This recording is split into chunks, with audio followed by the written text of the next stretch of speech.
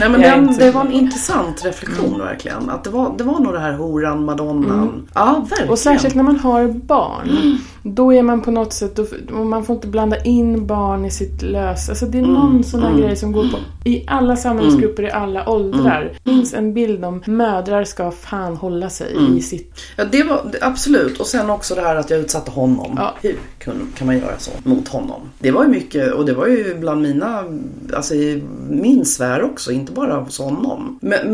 Men vad säger man då? Hur kan du utsätta honom för Jag hade ju en styrkan då, för att jag hade ju skuldkänslor. Men vad sa de som sa, hur kan du utsätta honom för det här? Nej, alltså de sa så ungefär att Men hur kan han jag förstår inte ens. Jo, för det sa ju även Anna, min kompis, att han utsatte ju mig rätt duktigt också sen. Ni var väl alltså... Ja. Nej, men jag blev nog väldigt, under det här året blev jag ganska besviken på mänskligheten faktiskt. Det var ensamt. Att kräva att någon ska göra en abort för någon annans skull, är det inte det vi kämpar för att vi inte ska ha? Alltså, Jo, jag trodde det i min naivitet. Alltså det var chockartat hur folk reagerade runt omkring mig. Tills Ellas farfar fick veta att vi var gravida. Bill, den underbara man som tyvärr är död. Så säger jag så här bara, men ni har ju inte gjort något kriminellt. Jag tycker det är så underbart. Alltså, Bill.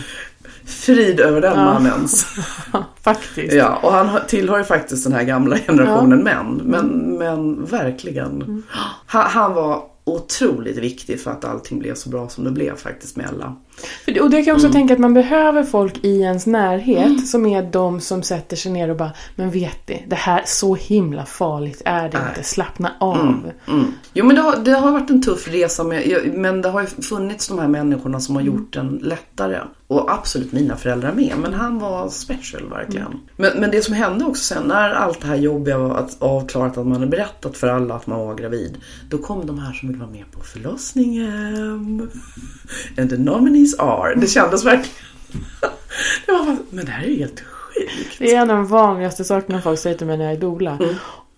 Du får vara med på förlossningar. För det är lite som så här, simma med delfiner och vara med på förlossningar. Det är så här bucket list. Det är någonting man vill. Ja.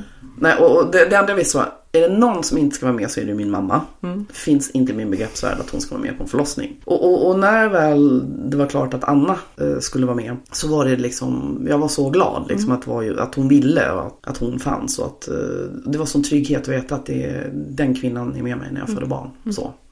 Och hon var ju... han var inte med? Jo. Och hans kompis. Det var fullt ös på den här förlossningen. Ja, och det var ju Var det någon du hade träffat? Nej.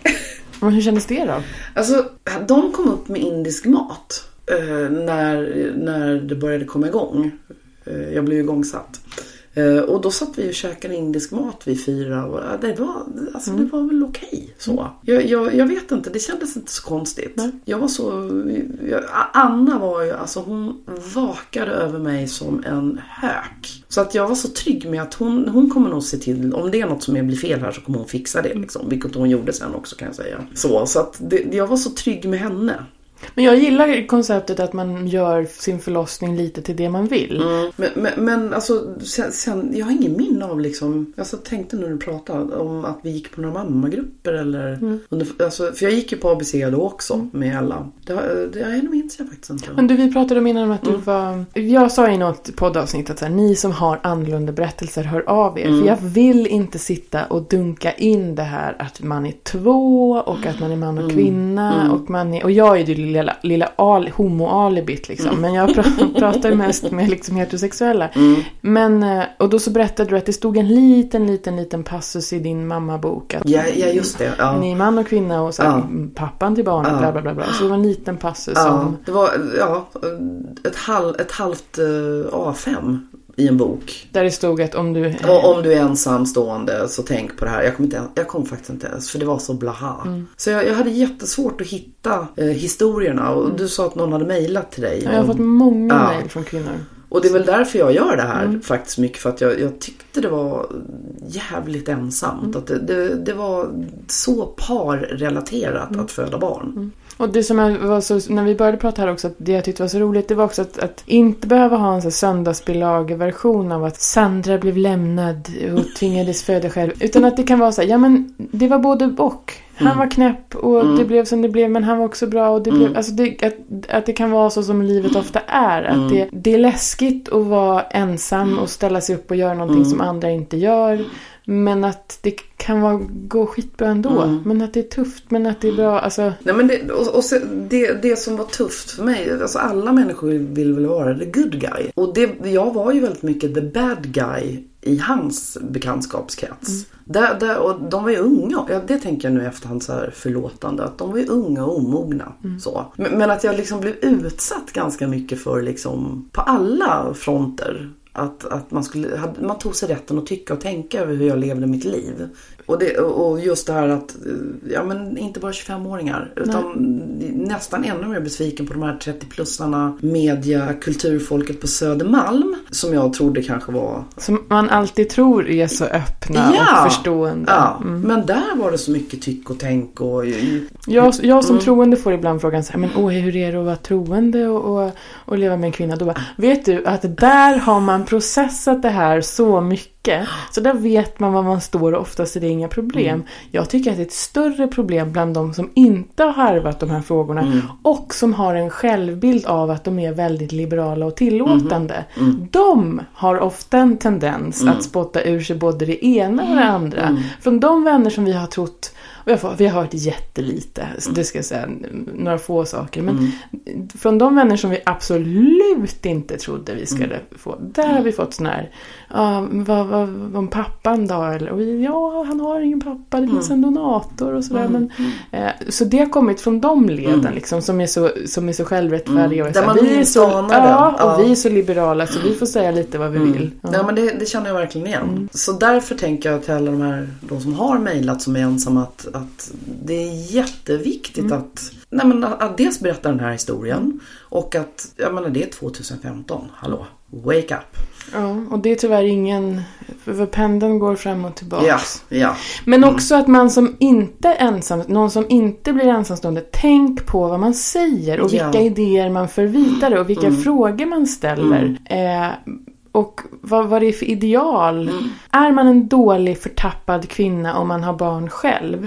Tycker ni det? Nej. Ja, men då tänk lite på då. Alltså jag kan tänka att det är en sån sak också. Utöver de som... För jag har fått ganska mycket mejl från kvinnor som har fått barn själva. Som är så här, måste allt vara så här... För jag brukar säga så här, men väckte du inte din partner? För jag tycker att det är så konstigt att man sitter själv en hel natt. Och de som är så här, jag hade ingen att väcka. Nej, det hade man ju inte. Nej. Men om vi går till din förlossning då. Ja, men Ella då, nu måste vi tänka, jag gick alltså 4 veckor över tiden. Och det får man inte. Men det gjorde jag. Och det här var 00 när folk åkte till Nyköping och födde barn. 4 veckor? Det gick 4 veckor över tiden. Det har jag aldrig hört talas om. För jag vet att i södra Sverige finns det, där får man gå 3 veckor över tiden. 4, okay, och så gick jag och tog ultraljud för att de skulle kolla för fostervatten. Att det fanns kvar fostervatten. Hon vägrade ju komma ut. Och min mamma kom upp. Alltså vi hade ju fixat allting. Mamma och pappa skulle bo med oss och fixa spjälsängar. Alltså allt det praktiska. Verkligen så här, laga mat och så då tänkte jag, men om jag kommer upp 2 veckor innan beräknat liksom, så det borde ju vara okej liksom. Ja, det är okej. Men hon blev ju kvar. Alltså, och sen fick pappa komma upp och vi var ute och gick långa promenader i trappor, han och jag, hände ingen. Alltså du vet, klassiken. Och alla var så här, 4:e barn, det kommer ju bara ploppa ut. Hon vägrade komma ut. 4 veckor. Men jag var klok också, att jag höll mig för mig själv och jag försökte, alltså jag boade in mig ordentligt och var hemma och tog hand om barnen och mamma servade mig men när jag väl då kom in till SÖS, det som var jobbigt också var ju då reste man mycket, för det var ju fullt på alla förlossningar och det var jag också jätterädd för att jag skulle behöva åka till Nyköping. Den är fruktansvärda stress. Förlåt alla som bor i Norrland, säger ju någon som lyssnar. Ja, men då har man ändå, man får ofta plats dit man ska. Ja. Man har det beräknat. Här vet man inte om man ska behöva kuska runt från... Men jag håller med. Men sen går i varje fall vattnet. Och jag vill mig minnas att det här var på fredagen. Och då fick jag åka in till SÖS. Och sen fick jag åka hem. För jag minns det här väldigt luddigt. Men jag fick Alvedon och sömntablett så att jag skulle kunna sova. Och det var jätteskönt. För jag hade inte sovit sista veckan. Så att jag sov den helgen. Och Anna stod ju i beredskap. Jag tror det var skitjobbigt för henne. Så. Som doula också. När och det gick så långt över tiden. Alla liksom gick ju och väntade. Och det var ju mycket logistik att barnen skulle vara hos Göran. Och så. Och även... Ja, jag får backa igen. Vi umgicks mycket, jag och Ellas pappa. I kanske fram till 7:e månaden. Under den här graviditeten träffade han en ny kvinna också. Fantastisk kvinna. Så att det gjorde ju, alltså det var ju väldigt speciellt hela den här graviditeten och då så någonstans mitt i graviditeten blir jag ju också, nej men det kommer ju inte bli vi. Och det är då jag fattar att jag faktiskt varit ganska förälskad också. Så då blev jag ledsen, alltså det var mycket känslor som inte var lätta. Och då var jag tvungen att inom citationstecken göra slut. Och nu måste jag vara i fred. Och jag lovar... Men hade ni levt lite halv som par? Nej, platoniskt då. Vi gick ju på mödravården och vi gick på föräldrarådgivningen. Men det var ingen liksom någon sorts... Nej, ingen kärleksrelation, absolut inte. Men han var väldigt liksom delaktig i graviditeten. Och du tänkte att kanske... Ja, det fanns nog något hopp. Och vi var på bio med barnen och han skulle introduceras med dem också. Och det gjorde vi väldigt bra tycker jag. Men sen kände jag att nu måste jag göra slut. Nu måste jag vara i fred för det här gör för ont liksom. Det går inte. Så därför och jag var så supertydlig. Jag kommer kontakta dig om minsta lilla kring graviditeten som du behöver så kommer jag kontakta dig. Men jag behöver få vara i fred nu. Och då var jag det och det var väldigt bra att jag var det. För då fick jag lugn och ro också sista 3 månaderna i graviditeten. Och då var det också här, ska han vara med eller inte? Det var ju mycket sådana. Ska han vara med på förlossningen? Och där kände jag väl någonstans, men det kan jag inte. Jag kan inte ta det ifrån honom. Det är fan inte schysst liksom. Det kan jag inte göra.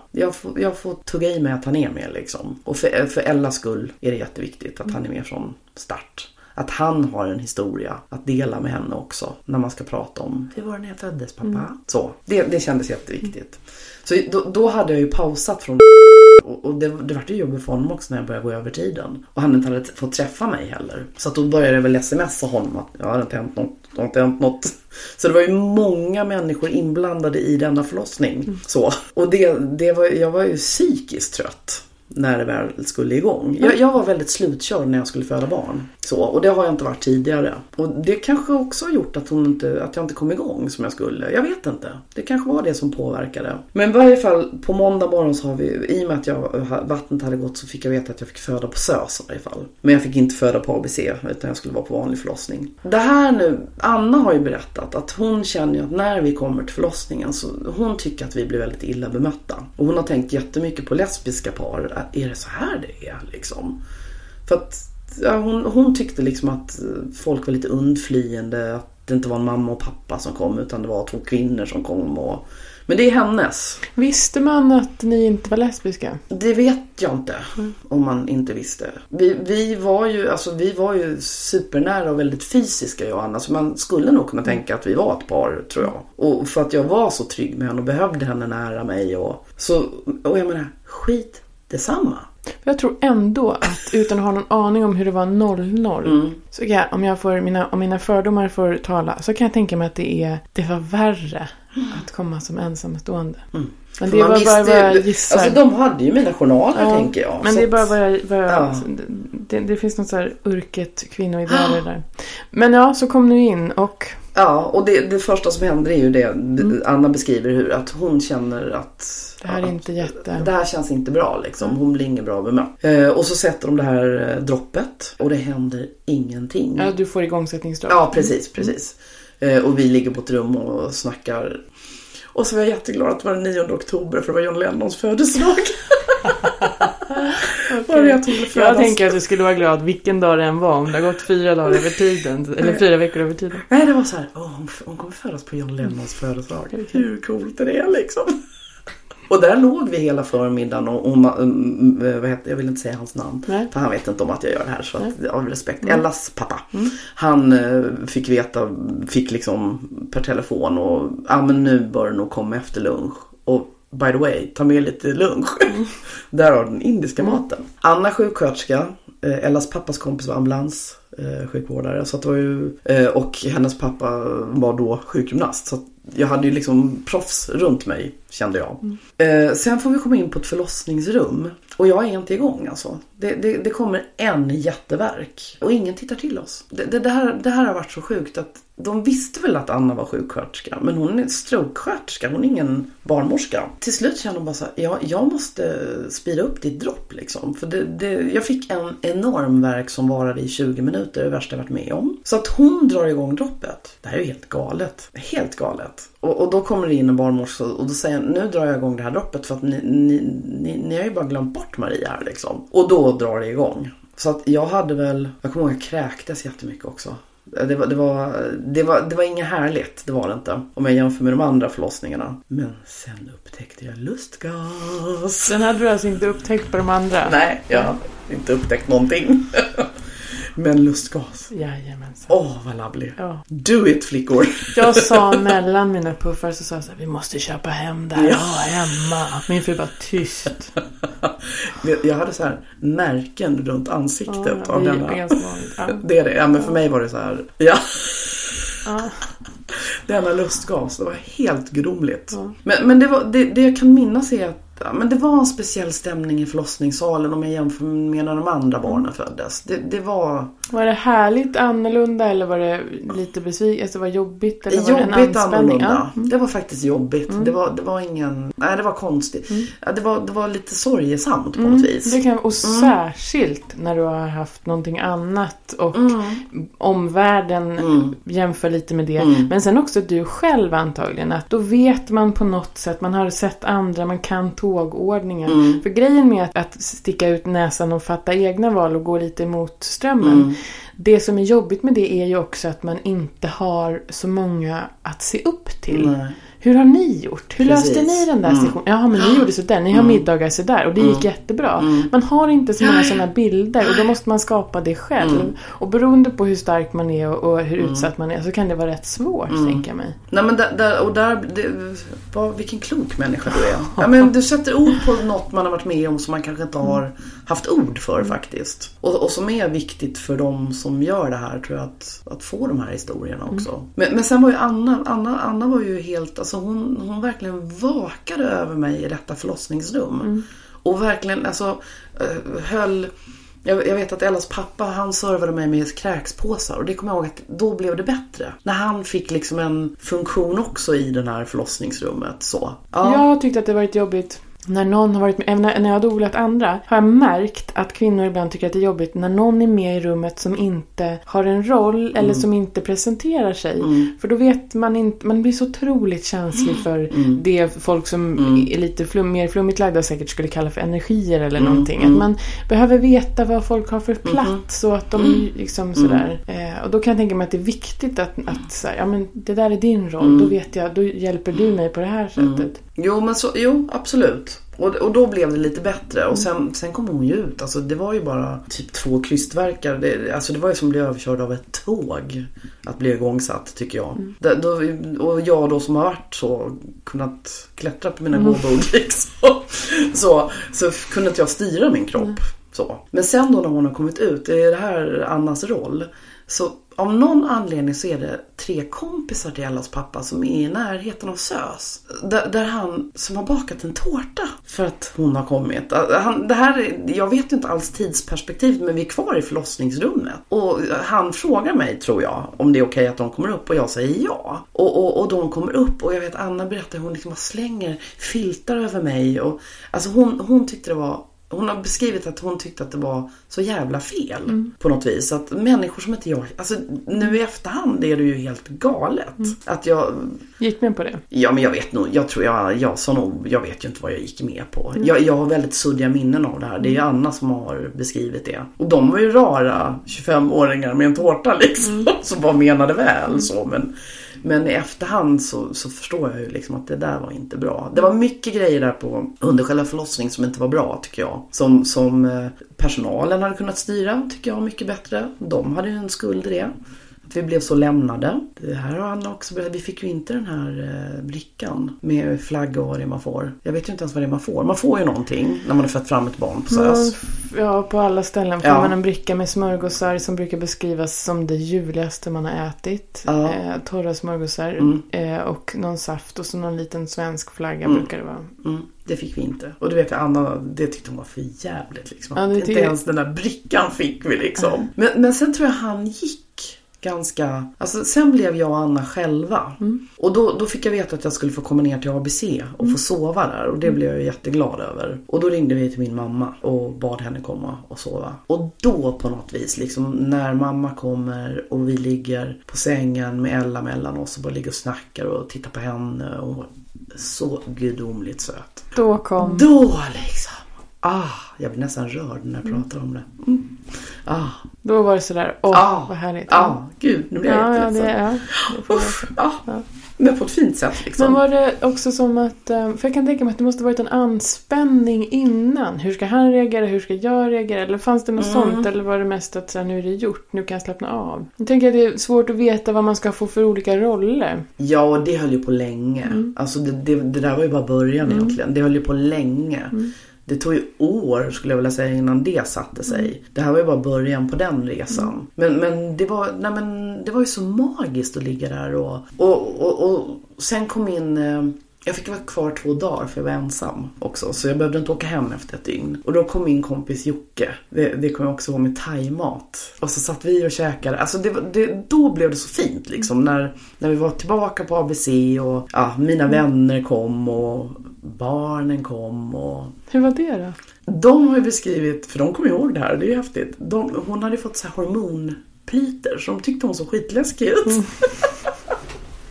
Så de var mer bara så här, läskigt. Då tyckte de inte alls liksom att det var... Nej, lite läskigt så. Det var nog mer sen när vi kom hem. Nej, så det är nog därför jag blev lite ledsen. För förlossningen var ju inte så jättehappy. Det var en rätt sorglig historia. Men sen var det bra. Men jäklar vilken resa det har varit. Men om du... Och sen, det tog tid för er att sätta... Jag ska börja runda av. Men jag måste bara få fråga. Det tog tid för er att sätta roller och sånt där. Men nu med facit i hand. Vad önskar du liksom att du kunde säga till dig själv? När du stod där med stickan. Så här, eller när oron började sätta in. Så här, vad önskar du att du kunde säga till dig själv? Att Maria, varför var du inte mer ego? Och varför tog du så mycket hänsyn till honom hela tiden? Varför tog du inte ditt eget race hela vägen liksom? Det att jag var alldeles för snäll och utsatte mig själv på grund av att jag var för snäll. Och varför var du för snäll? För att du inte vågade säga nej eller för att du ville ha hans del? Jag tänker att det kan ju också varit för att du ville ha... Jag hade ju skuldkänslor. Alltså jag hamnade i skuldkänslor. Jag blev ju väldigt liksom ifrågasatt i beslutet. Och det gjorde ju också att jag fick skuldkänslor. Att jag utsatt honom för det här liksom. Och då skulle jag liksom... Jag hittar inte ordet. Men jag skulle på något vis kompensera. Ja. Jag skulle kompensera. Maria, kompensera inte så mycket under den här graviditeten som du gjorde, skulle jag sagt till mig. Och låt det vara mer på dina villkor. För jag tänker att det är också ett råd till dem som är i samma situation. Absolut. Ja. Vad känns bra för dig? Gå på det. Ja. Är det någon gång i livet som du ska gå först så är det ju då. Under din graviditet och förlossning. Nej, det var en utsatthet. Och om det är barnmorskor som lyssnar på det här, vilken roll de har i att faktiskt skydda kvinnan i det här läget också. Och att få henne att känna sig välkommen och att det här är faktiskt precis lika härlig förlossning som... Jag inbillar mig att det är bättre idag, men vad vet jag? Men jag vill ju tro det. Men också andra kvinnor, om man hör någon som är ensam, ge henne en extra klapp. För att hon är så modig. Och inte några himla fördömanden och skit. Verkligen, man behöver verkligen mer stöd än någonsin tror jag när man är ensam. Och slippa det där, jaha. Alltså de där lite det där lite frakt. Jaha, ska du göra så? Och det jag vill säga också som är viktigt är att hitta de här grupperna. Alltså mammagruppen jag fick vara med i sen för ensamstående mammor, det var ju, eller som jag säger, för enastående mammor. Så det var ju räddning att få vara med likasinnade. Just det här, hur gör du när hon vaknar på natten? Liksom, hur orkar du? Hur funkar det med tvättstugan över gården för dig? Alltså allt det där praktiska. Du, tack så jättemycket. Tack själv. För denna härliga berättelse och för att du var strösslat generöst med mod och visdomar. Mycket härligt. Ja. Tack för att du kom hit. Tack för att jag fick komma. Ja.